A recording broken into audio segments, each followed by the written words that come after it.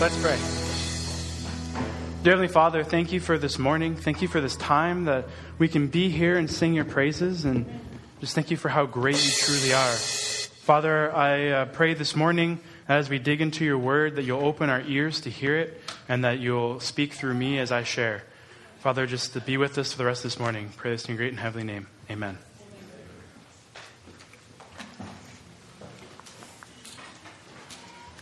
Well, good morning, everyone. It's good to get a nice good morning back. So for those of you that don't know who I am, my name is Devin. I'm the family ministries person here at the church. And I get the privilege to share God's word with you, and I'm very excited for that. So thanks for coming and listening to me speak. It's a lot nicer when there's people smiling back instead of empty chairs when I practice. So that's good. And my hope for us this morning is that we'll be challenged by this message as we look at a passage that could very easily just be read by. As I was preparing for this message, I struggled with it. It was hard because I've heard, the Palm Sunday classic text so many times that it had just become something that was like, oh, that's just plot to get to the good part. But there's actually something good here that we can learn and take from it. And my hope is that we'll all kind of grow a little bit deeper in our relationship with God this morning. So we're in a series called Glimpses. And as I understand this series, it is a glimpse shared in Scripture to help us understand something greater. And as I looked at the glimpse that we're going to see this morning, I actually got to see a little bit more about Jesus. And I got to dig in and see more out of his character. And John started us last week talking about the power of forgiveness. And the Easter season really is all about the power of forgiveness. It's a truly awesome season. And I'm sure for some of us, you guys have already started prepping. If you're having family over, you might have already started cooking the vegetables or getting stuff together. And so let's hope that for this time this morning and the next weekend when you guys come on Good Friday and Sunday to church, that we can just pause and worship our great and heavenly King together. But if you missed last week, that's okay. You can catch it on our website or you can watch our live stream on YouTube. They all get saved there, so you can go in and watch them. But this week is Palm Sunday. And this is the great arrival of Jesus into Jerusalem. This is a moment that went down in history. And as far as I'm concerned, this moment in history, this Palm Sunday and Easter weekend, is probably one of the most epic and biggest moments in human history. Because with it, it brought a change that is still impacting people today. So as I was thinking of Jesus' entry into Jerusalem, my mind instantly jumped from triumphant entry to parades. And I know that's a little bit of a weird jump there, but it's kind of like a parade of what happens. And as I was thinking about parades, I was thinking about if someone threw a parade for me, held one in my honor, how would I want to enter? Now, for your sake, you're not going to think, I'm going to throw a parade for Devin. How am I going to want it to happen? No, think about it for yourself. So if someone was going to come up to you and say they're going to throw a parade for you, how would you want to enter? Shortly after I thought about that, I realized, oh yeah, I'm an introvert, so I want to be snuck in the back door and no one look at me. But if they was forced on me, and they're like, okay, Devin, you're going to have a parade, because sometimes I get forced to have people look at me, and I deal with it. So they're like, all right, we're going to throw a parade for you. And I'm like, okay, fine, you can have a parade for me. Well, how would it break down? There's actually a lot that goes into a parade. First, you think about all the epic big balloons that people are carrying on the strings, and going in. It's like, all right, so what kind of balloons do you want to have to represent you? And then people that dress up in costumes, what kind of characters do you want to have? And I mean, you could spend a good couple hours figuring out, whether or not SpongeBob really helps show who you are or not. I know, big life decisions. And then you got to think about music, right? So a parade's not a parade without a marching band. So what kind of songs are they going to play? Is it going to be a typical marching band song? Or are you going to get them to do a marching band rendition of your favorite song? So what's that going to look like? And then you have to have free giveaways. And of course, that's only some type of candy. So what kind of candy are you going to be handing out? And then the kids ministry person in the back of my mind's make sure it's allergy friendly, because there's so many allergies around, and you don't want some kid crying on your parade because they couldn't eat the candy. That's just no good. And then how are you going to come in? What are you going to be riding on? Are you going to choose a car? Are you going to choose an animal? Are you going to choose a float? What's going to be the best way to bring you in? And then on top of that, how are you going to wave? Because the way you wave is very important. And I've broken it down into two spectrums. So on like the calm poised, you got like the queen wave. The classic like, yeah, that person's sophisticated. You got that together. Or you can do what I like to call the high mom. And that's like the full out, just like going 100%. You're stoked that people actually showed up to your parade. And then after I had thought through all of these processes, and I'm not going to give you everything I picked, but I realized that a good 20 minutes had gone by, and I spent all that time thinking of a parade that's probably not going to happen instead of writing my sermon. So I thought I'll just put it in my sermon and it'll be all right. But when it comes to making change, and I'm sure the way we could get into a debate this morning about how a parade's going to look. But when it comes to making a grand entrance, the one thing we can all agree on is that we want it to leave a mark. Think about what you would choose to come in on. All right, so let's say you were thinking in your head, I want to come in on a car. All right, you're not going to pick a Hyundai Accent. I mean, it's a great economical car, but you're not going to want to be driven in, sticking out of the sunroof if it has one, and being like, oh, look, here I am. No, you're going to want some type of sports car or probably a convertible so you can sit on the back of it. I mean, you'd want to come in on something fancy. Because if you came in on a Hyundai Accent after SpongeBob, no one's going to care about you. Or if you choose an animal, you're going to want something really cool. You're not going to be I'm going to come in on a kitten because that poor cat won't make it. But you're going to be okay, maybe a horse or some type of epic animal. If it was me, I'd choose a bear. I know that a lot would have to come into play to make a bear work because first the bear would have to like me. And then have to let me ride it. But I mean, how cool would it be to ride in on a bear? Maybe it's just me, but I think that'd be pretty cool. And then if you chose a float, there's the whole process of what's your float going to look like? Are you going to have t-shirt cannons on the float? Are you going to just do fireworks? I mean, because you want to leave a mark. You want there to be a buzz. You want there to be excitement. And you want people to talk about it more than just the next day. Well, Palm Sunday is really the day where we remember Jesus' triumphal entry into Jerusalem. And most importantly, we're going to look at the context of what's going on around it. So we're going to read Matthew chapter 21, verses 1 to 5 this morning. So it says, as Jesus and the disciples approached Jerusalem, they came to the town of Bethphage on the Mount of Olives. Jesus sent two of them on ahead. Go into the village over there, he said. As soon as you enter, you will see a donkey tied there with its colt beside it. Untie them and bring them to me. If anyone asks what you are doing, just say, the Lord needs them, and he will immediately let you take them. This took place to fulfill the prophecy that said, tell the people of Jerusalem, look, your king is coming to you. He is humble, riding on a donkey's colt. So this is a plot moment in Scripture. And again, as the first time I read this, I was okay, yeah, this is just getting to the good part. It's when you're reading a book and you can feel that it's ramping up and you just want to keep reading.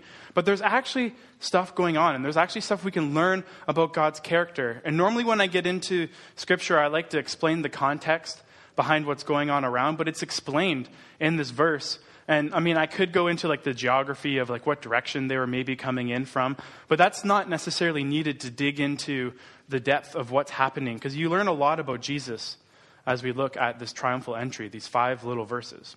So let's dig in. We'll start with verse 1. As Jesus and the disciples approached Jerusalem, they came to the town of Bethphage on the Mount of Olives, and Jesus sent 2 of them on ahead. So there's a group, they're traveling with Jesus and his disciples, they're heading towards Jerusalem, they're coming into town, and as they're walking up, they see a village up to the side, and Jesus says, all right, 2 of you go on in. But for what? Let's keep reading. Verse 2. Go into the village over there, he said, and you will see a donkey tied there with its colt beside it. Untie them and bring them here. So the way I imagine this, and I always run scenarios of Scripture in my head because having an active imagination when you're reading is a lot of fun. So I imagine they're walking and they're heading towards Jerusalem, and maybe one of the disciples is are we there yet? Jesus is well, we're getting there, don't worry.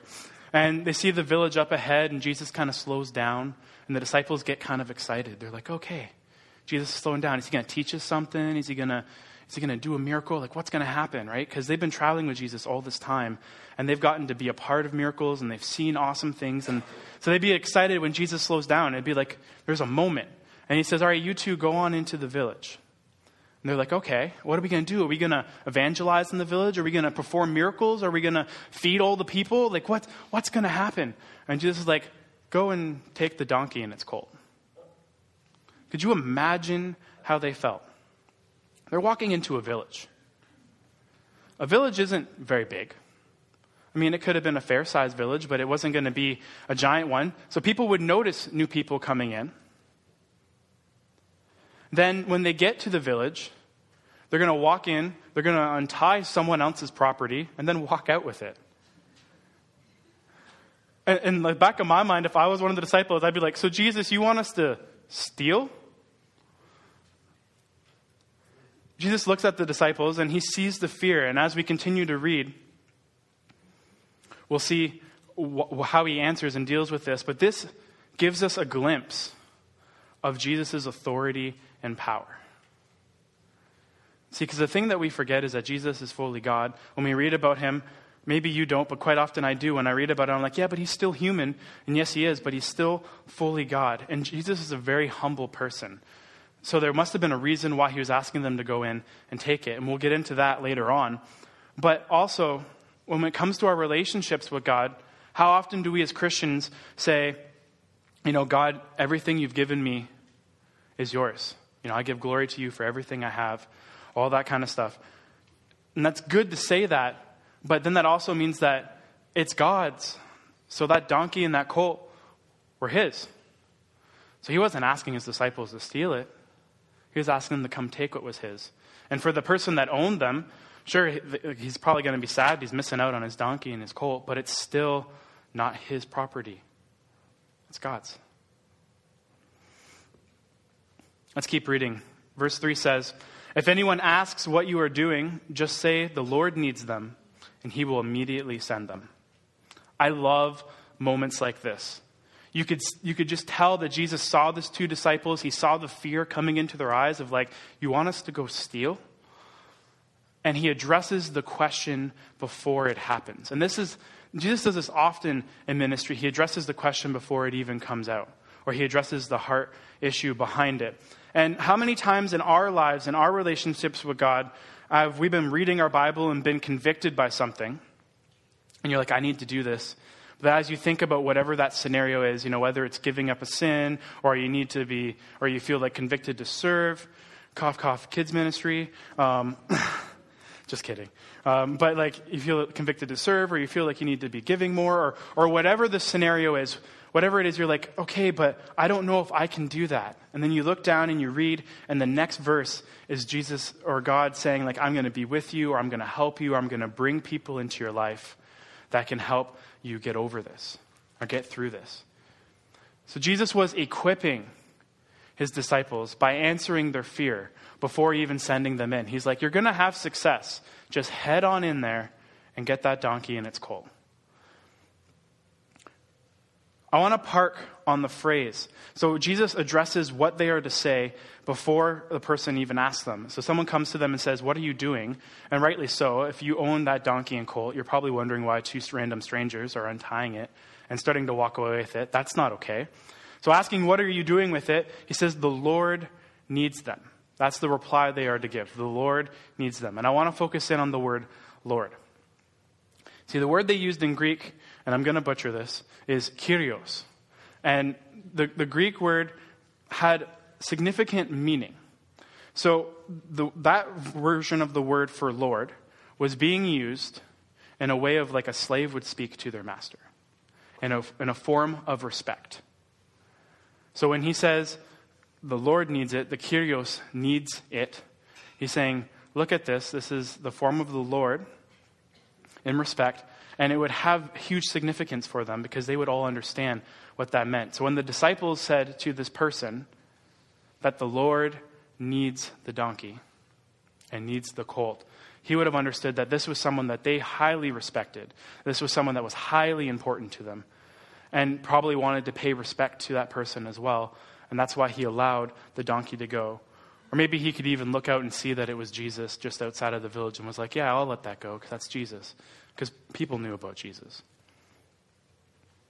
The word carried heavy significance. And it's this cool moment again where Jesus is showing just how truly powerful he is. That people respected him as Lord. Let's keep reading. Verses 4 and 5 say, "This was done to fulfill the prophecy. Tell the people of Israel, look, your king is coming to you. He is humble, riding on a donkey, even on a colt." The magnitude of what's being said here is kind of big.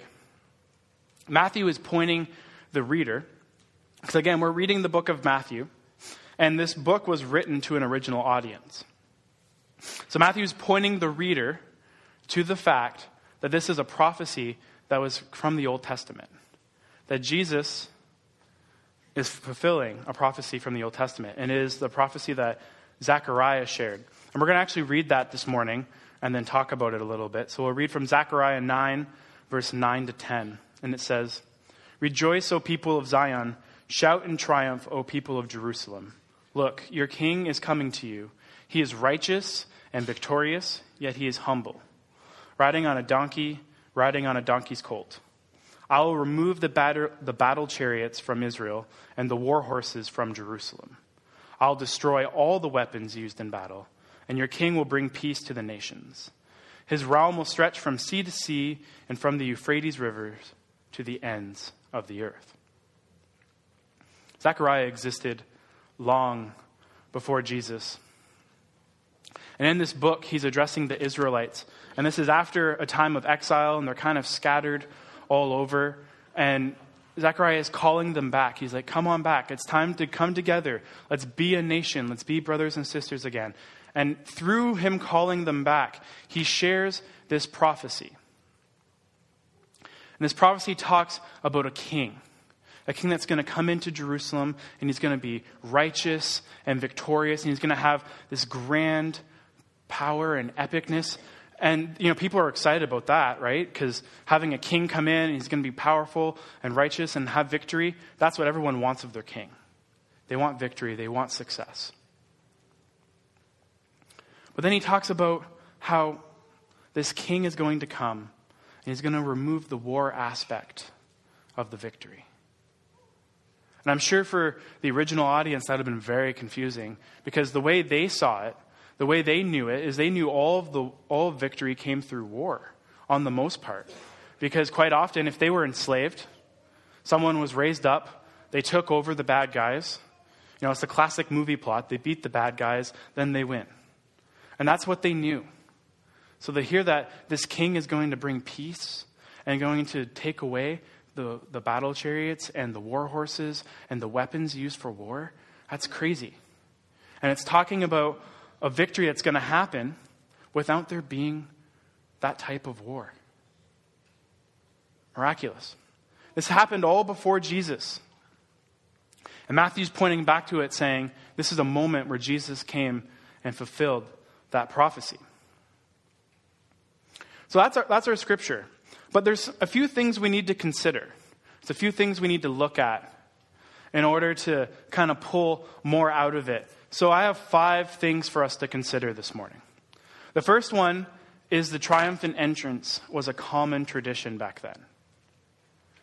So their history, and you can see this even from Zechariah, because it talks about a king coming in and riding on a donkey, on a donkey's colt. It's talking about how this king is coming in a triumphal entrance. He's bringing victory to the city. And this was a common trend. Kings would often go out and they'd wage war with their armies. And as they came back, they'd come back with all the spoils of war, and they would parade into the city. And everybody would see them coming on in, and they'd get so excited and be like, oh, look, it's coming. Here it is. Here's our king. He's returning. And they'd see the soldiers, and the king would come in on his horse and have his armor just gleaming and shining, and it would be all epic. And they'd have the string of all the cattle that they were bringing in and all the jewelry and all the slaves. And everyone was excited because it was bringing in all this awesome new stuff for their city. And their king won, which meant their king was good, and their king was powerful, and their king was victorious. And this was a common trend. They'd go out to war, they'd come back, and if they won, they'd be celebrating. And it would be a triumphant entrance. But when Jesus was approaching the city of Jerusalem, he was spotted. It was normal for the people to be running out and to be excited. It was normal for them to see it. The second thing we have to look at is the choice of steed. Why would Jesus ride on a colt? As we know, the donkey and the colt were taken from the village of Bethpage. But there's something going on here. And the easy answer for me to say would be, well, it fulfills the prophecy, and then to move on. But there's more to the story than just that. When a king rode in, he didn't just ride in on a horse. He rode in on a war horse. This is like the top 1% of horses in their city. It had been bred from the beginning to have no fear, right? Because a horse has to run straight into battle. If I was a horse, I'd be terrified. So it's trained to have no fear. It was fed well. It was taken care of. The horse would have like muscles all over. And it would be just like dressed in the expensive, fancy, beautiful fabrics and maybe even have armor on it. And it was like this beautiful, epic display. And I'm sure the king probably had their squire buff their armor before they made it in. So when the sun was out, it was shining and gleaming.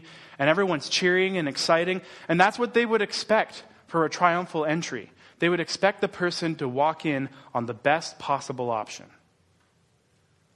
But Jesus chooses a donkey. To go back to my car analogy for the parade, it's like a king would come in on a Ferrari. Jesus came in on a Hyundai. Again, it's a great car. It'll get you there. Nice and economical. But you could be like, really? You couldn't pick anything else? You could rent a car for a day. But and then Jesus chooses the lowest of low options of the donkeys. He takes the colt. For those of you that don't know what a colt is, it's the child of the donkey.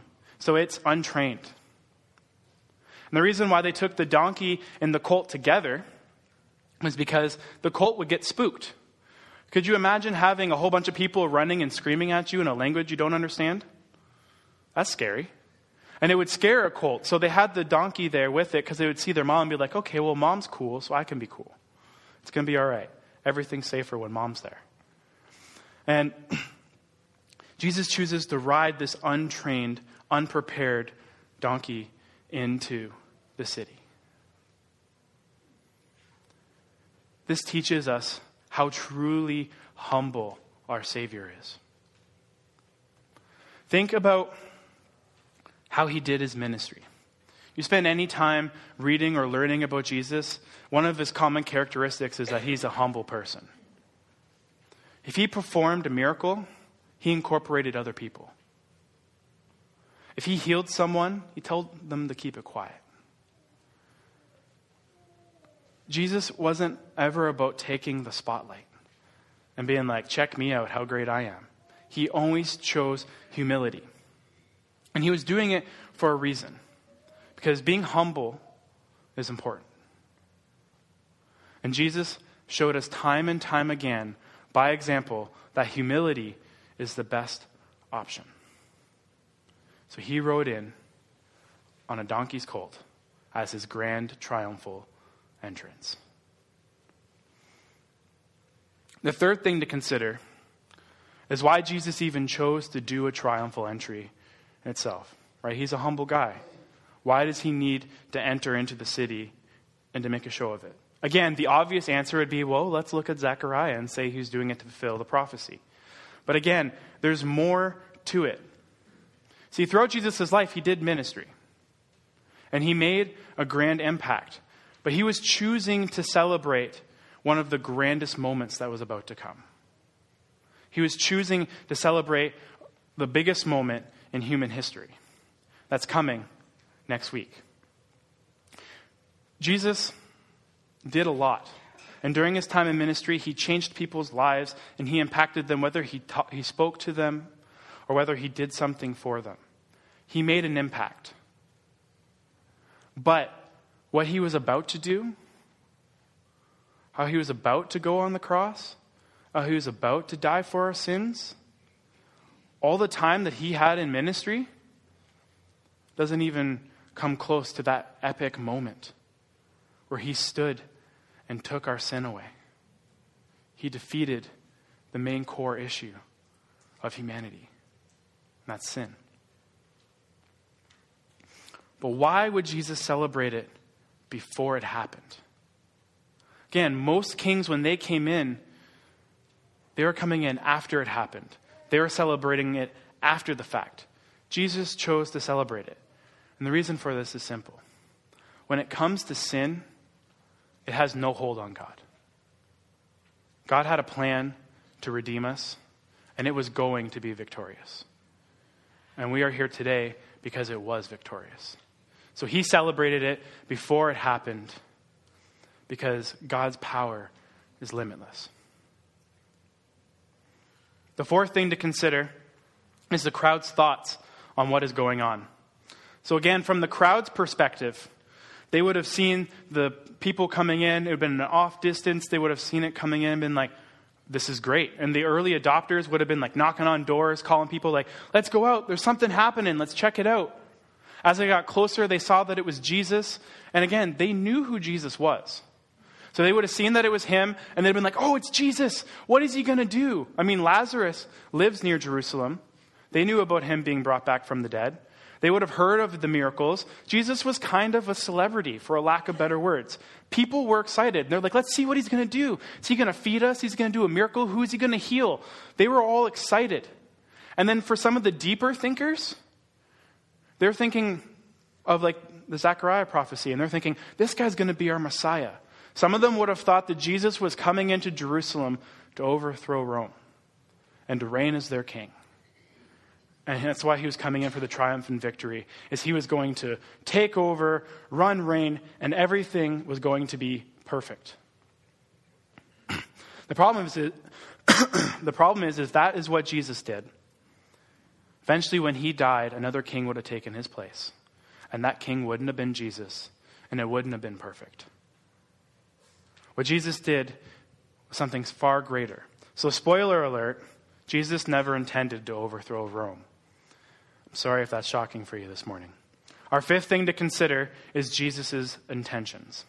When Jesus entered Jerusalem, he established a kingdom, but it was not what we expected. And this shouldn't surprise us, because in Jesus' ministry, he quite often did things that were unexpected. Take, for the example, the miracle of feeding the 5,000, which was much more than the 5,000. If you're off on a mountainside in the middle of nowhere with your friends, and you see a large group of people coming to you, the first question is not, how are we going to feed them? You're probably thinking, how are we going to get them to go home so they don't starve? But Jesus' first question was, how are we going to feed them? And then they fed them with 5 loaves and 2 fish. Amazing. So the way Jesus approaches things is always a little bit different, and it's not what we expected. So when he entered in Jerusalem, he was bringing in a kingdom. But it wasn't what we expected.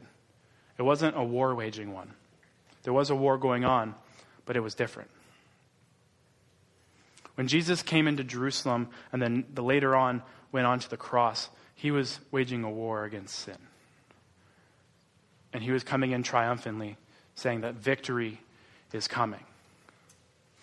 It's the parallel between how they saw a kingdom and how God saw a kingdom. Think about this. Jesus is our king. Yet time and time again, while he was on earth, he chose to serve the least of these. He was their king, but he spent time with people that were seen as less than and down and out. He spent time healing people. He focused on kids and cared about kids and spent time blessing them. He did everything that they just didn't understand. But he was teaching us that the kingdom that he's bringing has a different way of thinking. It comes through serving, through love, through humility, through caring for those around you. What an awesome kingdom it is. And it's still around today. And it unites us as believers. So as I start to wrap things up, I wanted to share a couple applicable thoughts, and they come in the form of two questions. So the first one is, how do we perceive Jesus?